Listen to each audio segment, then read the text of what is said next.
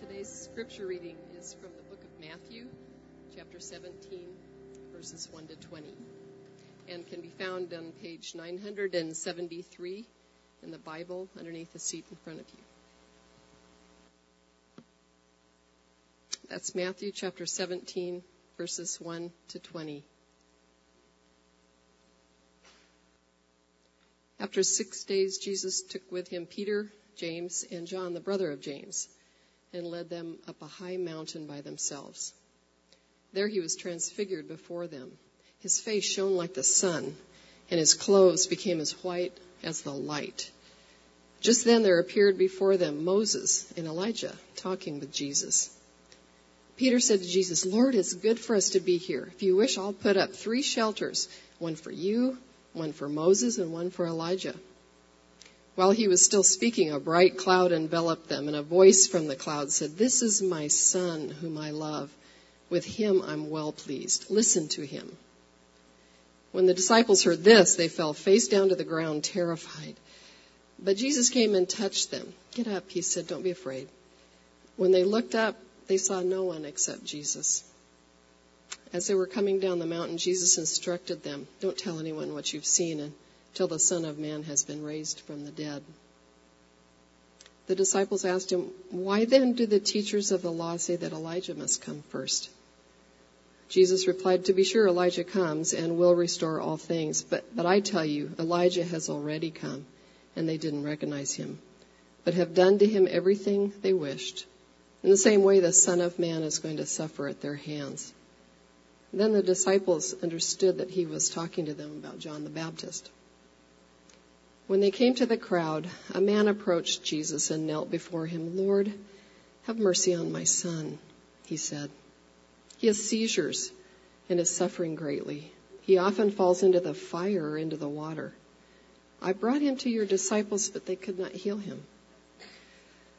"O unbelieving and perverse generation," Jesus replied, "how long shall I stay with you? How long shall I put up with you? Bring the boy here to me." Jesus rebuked the demon, and it came out of the boy, and he was healed from that moment. Then the disciples came to Jesus in private and asked, "Why couldn't we drive it out?" He replied, "Because you have so little faith. I tell you the truth, if you have faith as small as a mustard seed, you can say to this mountain, 'Move from here to there,' and it will move. Nothing will be impossible for you." This is the word of the Lord. Let's pray. Father, thank you for your word. Thank you for its power. Thank you for the way that you change lives through your word. And we pray today that as we listen to you, the voice of Jesus will still speak. And we pray in Jesus' name. Amen. You know, it's one thing to know about something, and it's totally another thing to really know it. For example, at one time I knew a lot of stuff about the Rocky Mountains. I'd seen pictures. John Denver was my favorite songwriter, for goodness sake. But it wasn't until a trip to western Colorado back in, I think it was 2000, when I stood at the peak of one of those mountains out there. And some of you have done the same thing. And looked out over that expanse of God's creation, that I feel I began to know the Rocky Mountains. At one time, I think I knew something about poverty. I'd seen pictures of people in poverty. I grew up in a rural part of South Carolina. I thought I knew about poverty. But it wasn't until I went with many of you to Mexico this past summer and walked down the streets of that little village called Quintana Roo and saw the people living in such need that I began to understand something about poverty. And even then, who am I kidding? Here I was walking around in my Nikes, carrying an iPod and talking to my wife on the cell phone. But I began to know about poverty. There's a difference between knowing about something and really knowing it. We've been, for the past 4, 5, 6 weeks or so, bouncing through the book of Matthew, looking at a theme that I've called living missionally every day. We've been looking at how Jesus lived mission and brought over into our lives some of the things that we're learning about the way that he did mission every day. Today we arrive at the story of Jesus' transfiguration. And as I studied this passage this past week, what I noticed was that it's sandwiched between two other really fascinating stories. And I think you've got to look at these two other stories, one of which was read by Jill a while ago, to really then get the meaning and to know what the transfiguration was really all about. It was sandwiched in between these two other stories. One is in Matthew 16. It's the story about Peter's confession of Christ.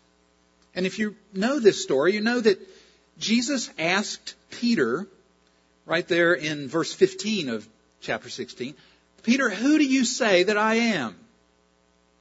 And Peter gave a really good answer. He said in verse 16, you are the Christ, the Son of the living God. A plus, Peter. You knew the right answer. But what's so ironic is that just a few verses later, Jesus turns to Peter and he calls him Satan. He says, get behind me, Satan. You don't have in mind the things of God, but the things of men. See, it was one thing for Peter to know about Jesus and to give a good answer about Jesus, but it was another for Peter to really know Jesus, to understand his person and what he came to do. So that's one story between the two that the transfiguration is sandwiched in. The other one is the one you heard read from Matthew 17. It's verses 14 through 20. It's the healing of this demon-possessed boy. What happens is that a father brings his son to the disciples for healing.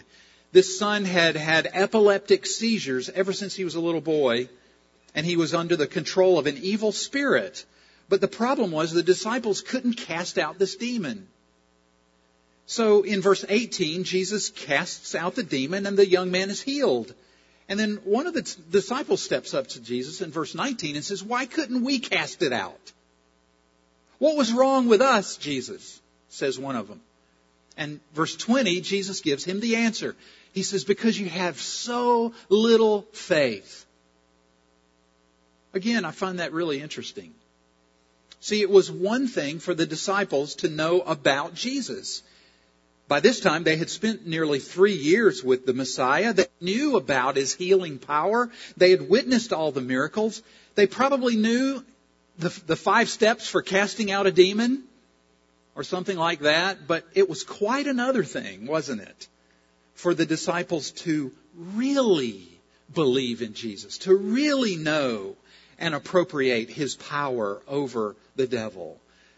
They were, as you see, men of little faith, little true faith in Christ. So what I gather from these two stories, these two bookends that surround the story of the Transfiguration, is that a lot of people are like these disciples. They have all the right answers. They know a lot about the Bible. They have really good theology. They are reformed. They understand what Reformation Sunday is all about. But they're just as uptight and as worried and as bigoted and as stingy with money and as self-righteous as the pagan next door. They can regurgitate the gospel. They listen to Z88. They own a red letter ESV study Bible. They go to Sunday school and church. They might even be leaders in the church. But the gospel that they believe doesn't seem to be changing them. Do you know what I mean? They aren't repenting. They aren't really loving other people. They aren't doing justice in the community. We talked about that a couple of Sundays ago. They aren't wrestling with and overcoming their demons of pride or lust or jealousy or anger. Their beliefs, in other words, haven't moved, seemingly, from their head to their heart. and then out through their hands to the world. Now, this is a really important question to consider. Is this true about you? Do you know a lot about Jesus? Or do you really know Jesus? For example, has the truth about Jesus moved from your head into your heart to where it's breaking you daily? And then out from your heart through your hands in loving, self-giving service to others, your family, your neighborhood, your city, your workplace, your school. Is the truth about Jesus having that life-changing, transforming power in your life? I think about myself. Look, I'm a pastor. I'm supposed to be growing in holiness. I'm supposed to be a man of courage, and of love and of faith and of hope and so on. But so often I feel like I'm going backwards instead of forwards. So often, I confess to you, my heart seems cold toward God. Not warm, not hot, cold toward other people. I can give you the gospel, but sometimes I really wonder how much I believe it. Can you identify? Do you know what you and I need?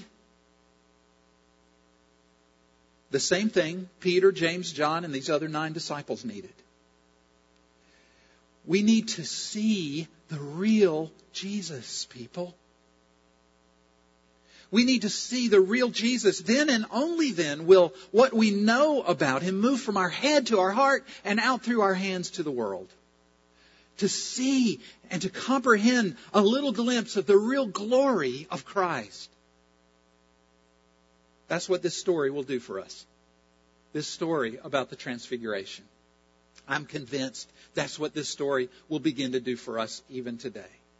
So what I want to do is share with you 3 things that the Transfiguration reveals about Jesus, the real Jesus, that we might know Him and be changed by Him. 3 things. First, the Transfiguration reveals His deity, His grace, and His mission. I wish I had more time. This story really could take 3, 4, 5 sermons. You're probably going to feel like we're just barely getting into it today. But let's make a beginning. First, the Transfiguration reveals to us Jesus' deity. What is deity, you're asking? Deity means His godness. Another word would be His divinity. The fact that Jesus is God is revealed in this story about the Transfiguration. So you heard the story earlier. Jesus takes Peter, James, and John up this high mountain. Most scholars believe it's Mount Hermon, about 11,000 feet high.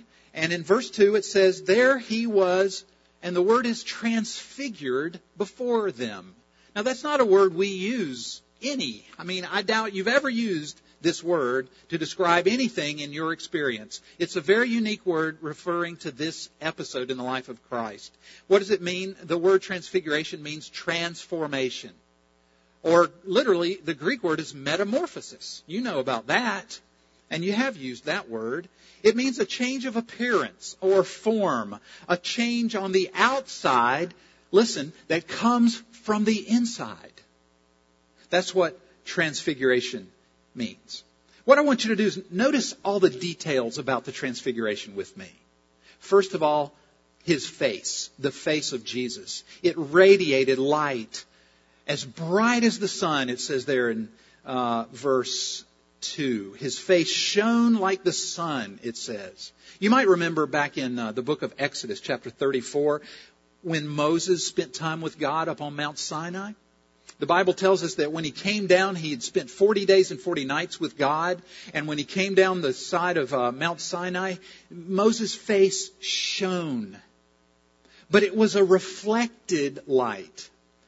Moses' face was like the moon. When you look up at the moon, you see the moon shining, but it's reflected light. It's the light of the sun reflecting off of the moon. But the face of Jesus here in this story is not like the moon. It's like the sun itself. The face of Jesus was making light. It radiated light. It didn't reflect the light of God. It was the light of God. Have you ever looked at the sun directly? Don't. But that's what was happening. Peter, James, and John were looking into the face of, as it were, the sun itself, generated out of the Son, S-O-N, of God. And the same with his clothing in verse 2. If you read the account of the transfiguration given us by Mark, he says that the clothing of Jesus became dazzling white, whiter than anyone in the world could bleach them. That's a descriptive way of describing the brightness of Jesus' clothing. Luke says that they were bright as a flash of lightning. And then notice verse 5. A bright cloud enveloped Jesus, James, Peter, John, Moses, and Elijah. This bright cloud enveloped them. You know what that is? It is the Shekinah glory cloud.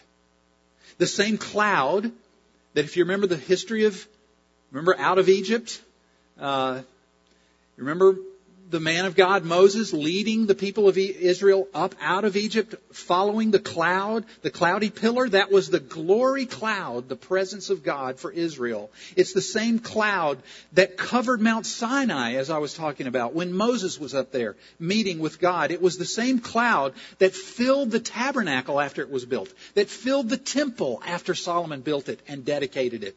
And it was so awesome that the priests couldn't even enter the temple because of the presence of the Shekinah glory cloud. The Shekinah glory cloud was the very presence of God, the visible manifestation of God's glory. Now, there's another word that we don't usually use, but the word glory means heaviness or weight. The awesomeness. We use that word a lot, almost too much.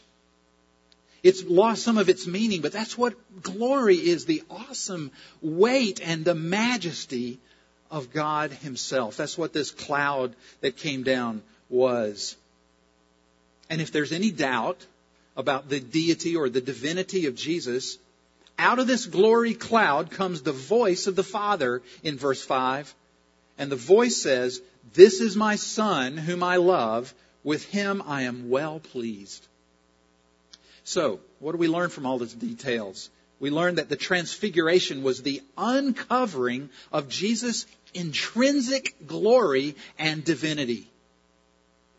It had been temporarily veiled by the humble birth and the lowly life of Jesus. For the 33 years that He'd been living here on the earth, it had been veiled, this glory, this majesty, this deity, but now it is on full display on the Mount of Transfiguration. You remember The Wizard of Oz? I've told you before, it's one of my favorite movies. Remember the climactic scene there where Dorothy and the Tin Man and the Lion and the Scarecrow are there before the mighty Oz, and Toto walks over there to the curtain and pulls it back, and then you see, Oz is just an old bumbling man. Not the great, the mighty Oz. Well, see, the transfiguration is the opposite of that. Jesus pulls back the curtain of His humanity, and you see that behind the curtain is not just a man, but God Himself, the Creator of the ends of the earth, the one who, it says in Hebrews 1, is the radiance of God's glory and the exact representation of His being.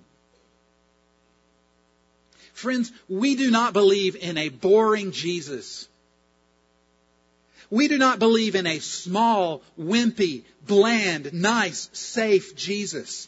The Scriptures reveal here a Jesus who is infinite, eternal, and unchangeable in His being, wisdom, power, holiness, justice, goodness, and truth.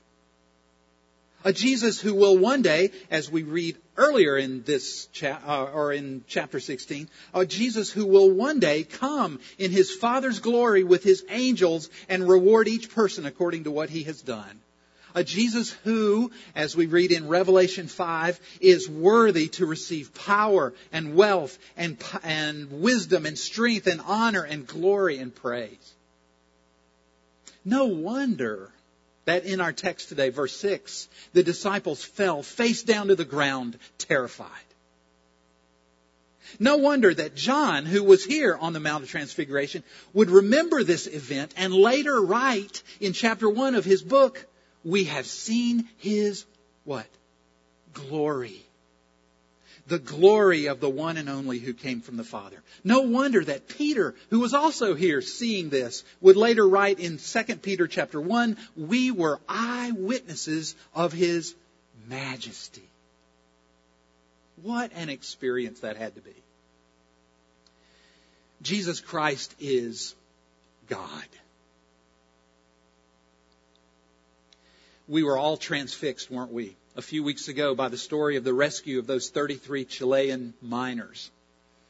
And I know this has figured into many sermon illustrations all around our country. But it was a great story. This is a picture here of one of the miners soon after being rescued out of the pit that he was in. The story that a lot of people still don't know, though, is the role that Campus Crusade for Christ played in the experience that the miners had when they were still underground. Campus Crusade provided MP3 players that had on them part of the Jesus film audio in Spanish, as well as the Spanish New Testament. Those things went down underground to them. Some of the miners were believers in Christ, are believers in Christ. One of them's name is Christian Morera, and he wrote a letter to the national director of Campus Crusade for Christ. No, sorry, that is the director, right? Christian Morera.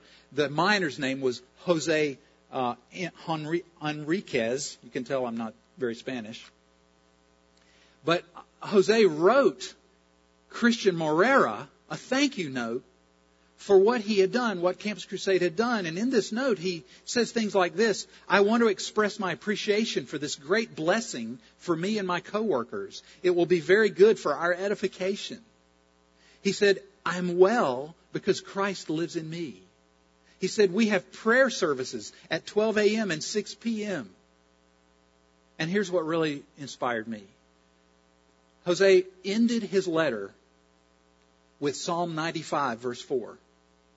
And that's what's printed on the back of these T-shirts. These T-shirts were provided by Campus Crusade, has Jesus Film logo on the sleeve, and on the back, in Spanish, are these words from Psalm 95. In His hand are the depths of the earth, and the mountain peaks belong to Him. And the world admired, rightfully so, the courage of those miners. But where did the courage come from? Was it just that these people were positive thinkers? No, not at all. It came from their knowledge of the deity of Christ and the power of God and the sovereignty of the Lord. Do you need courage today? Courage to persevere in trial? Courage to forgive somebody? Courage to reach out to your neighbors? Courage to keep loving? To keep moving forward? Then think about the transfiguration. Look at the face of Jesus shining with the glory of deity. Look at His clothing. Look at the Shekinah glory cloud surrounding Him. Listen to the voice out of the cloud. This is my Son, affirming God the Son. And be encouraged. You might have just a little faith. That's okay.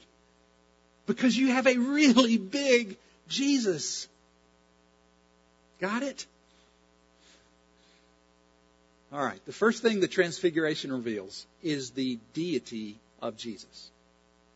But let's go one step further. What else does it reveal? It reveals the grace of Jesus. The Transfiguration reveals Jesus' grace. What does grace mean? It means free, unmerited, undeserved favor. How do you see grace in this passage? Let me mention 3 ways. The first way we see grace in this story about the Transfiguration is that, and this is almost so obvious, you might miss it. Peter, James, and John didn't die. Peter, James, and John didn't die when they saw the glory of God. That's grace. Why do I say that? Well, again, go back in your mind to Moses. Moses in Exodus 33 is very depressed. He is about ready to give up. Things have been bad. He has just seen his people build the golden calf. And Moses just thinks, my goodness, what am I going to do with these people? So in Exodus 33, Moses prays to God and he says, God, show me your glory. Show me your glory and it'll be enough. Show me your glory and we can go on together to lead these people. If you'll show me your glory, Lord, I'll be okay. And you know what God said? He said, Moses, I love you. And I want to cause all my goodness to pass by in front of you. But Moses, you can't see my face. You can't see my glory because no one can see me and live. And so what God did was, in the next chapter of Exodus, God puts his hand over Moses' eyes in a way and hides him in a cleft in the rock. And then God passes by and he pronounces his name in the presence of Moses. But Moses is hiding behind a rock. He's not looking directly into the glory and the face of God. If Moses were not hidden in the cleft of that rock, the sight of the glory of God would have killed him. Doesn't that indicate to you what a gulf there is between a holy God and a sinful world? That we cannot even see the glory of God or else we would die. So, how in the world in Matthew 17 can sinful human beings like Peter, James, and John, and how will you one day be able to see the glory of God? How can they gaze upon an infinitely holy, perfectly pure God and not be consumed? Answer, because on the cross, Jesus became our sin. He absorbed in himself our sins. That's what he died for. When he was nailed on the cross, he was dying for our offenses, our transgressions against God. And our sin, it says in the Bible, was laid upon Jesus. And the sight was so revolting to God the Father as he looked down from heaven to his Son that he turned his gaze away from Christ. And that's what prompted Jesus to cry out from the cross, my God, why have you forsaken me? See, God turned his face away from Jesus on the cross so that you can turn your face toward God and see his glory and live forever. That's grace. Second sign of grace. The voice out of the cloud in verse 5. We've talked about it already. God says, this is my Son, whom I love. With him I am well pleased.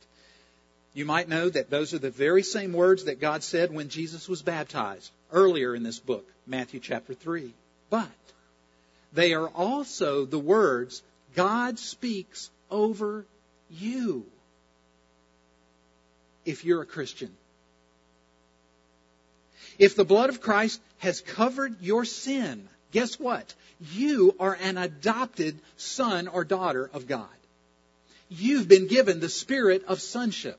It says in the book of Romans, by whom we cry, Abba, Father.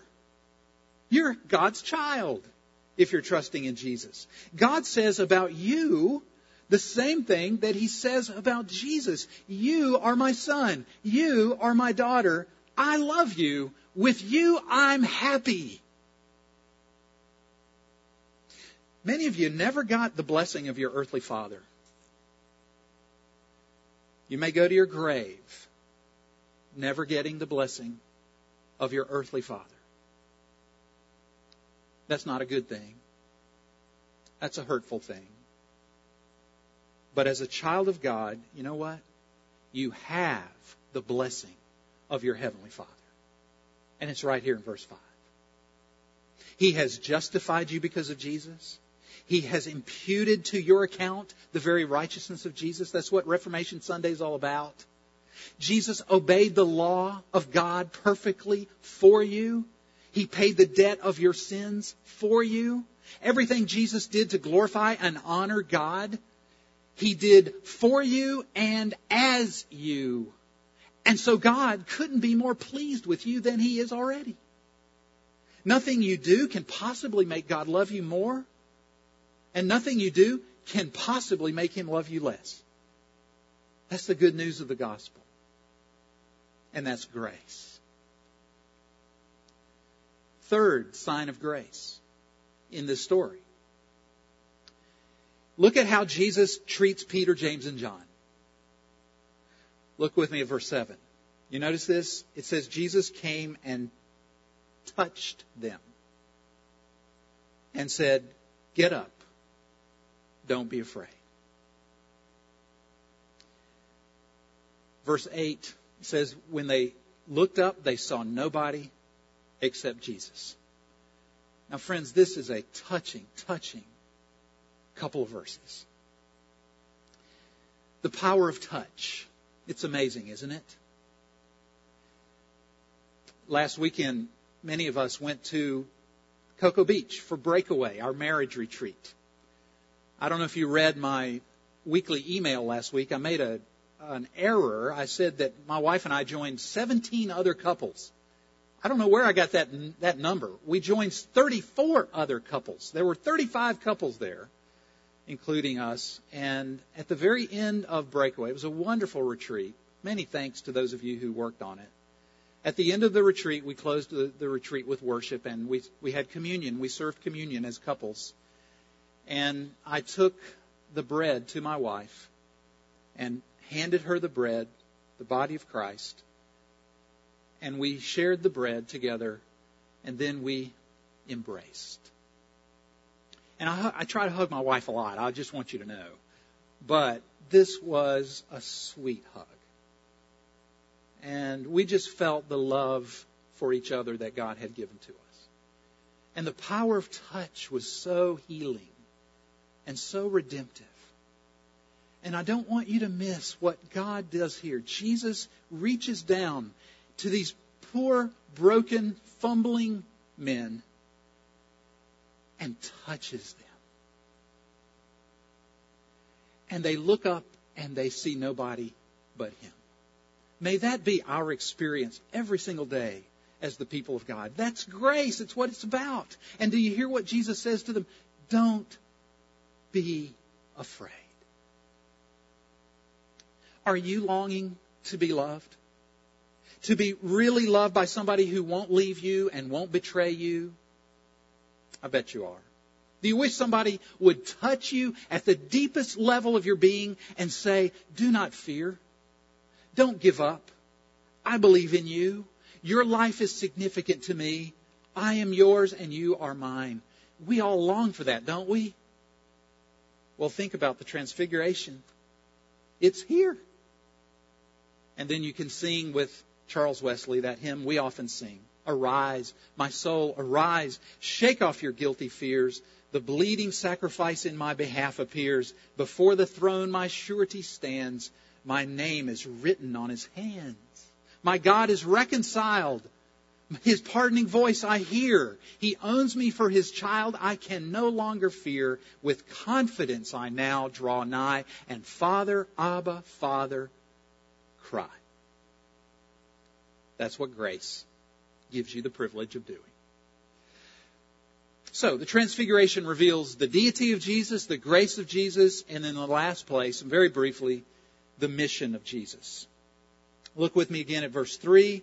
It says, just then there appeared before them Moses and Elijah talking with Jesus. Now, we could spend a lot of our time on questions here.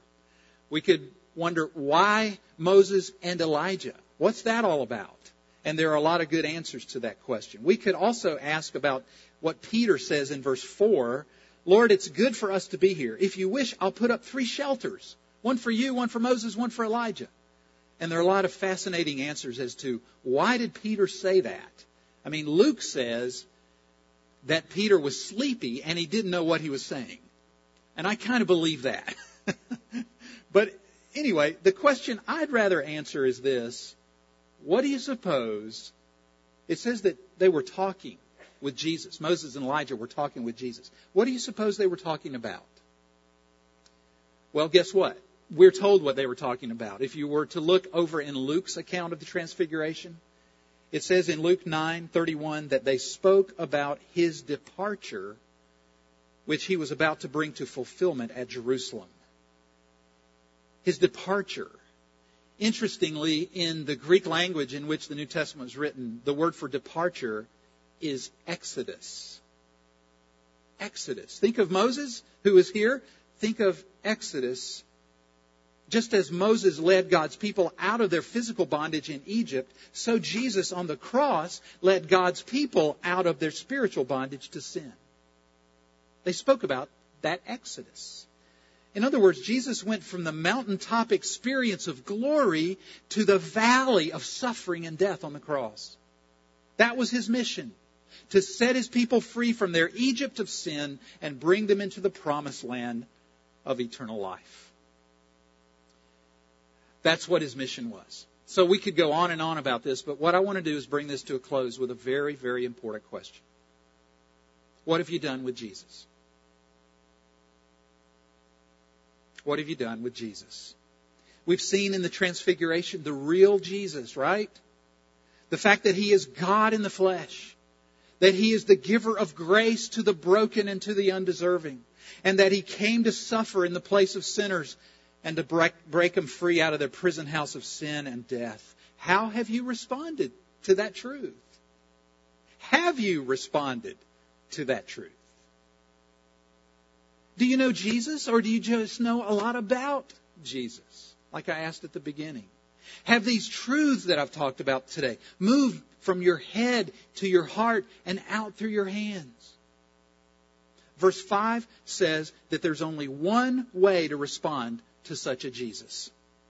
3 little words: listen to him. Listen to him. What I hear there is stop trifling with Jesus. Stop playing around with religion and come to the real Christ.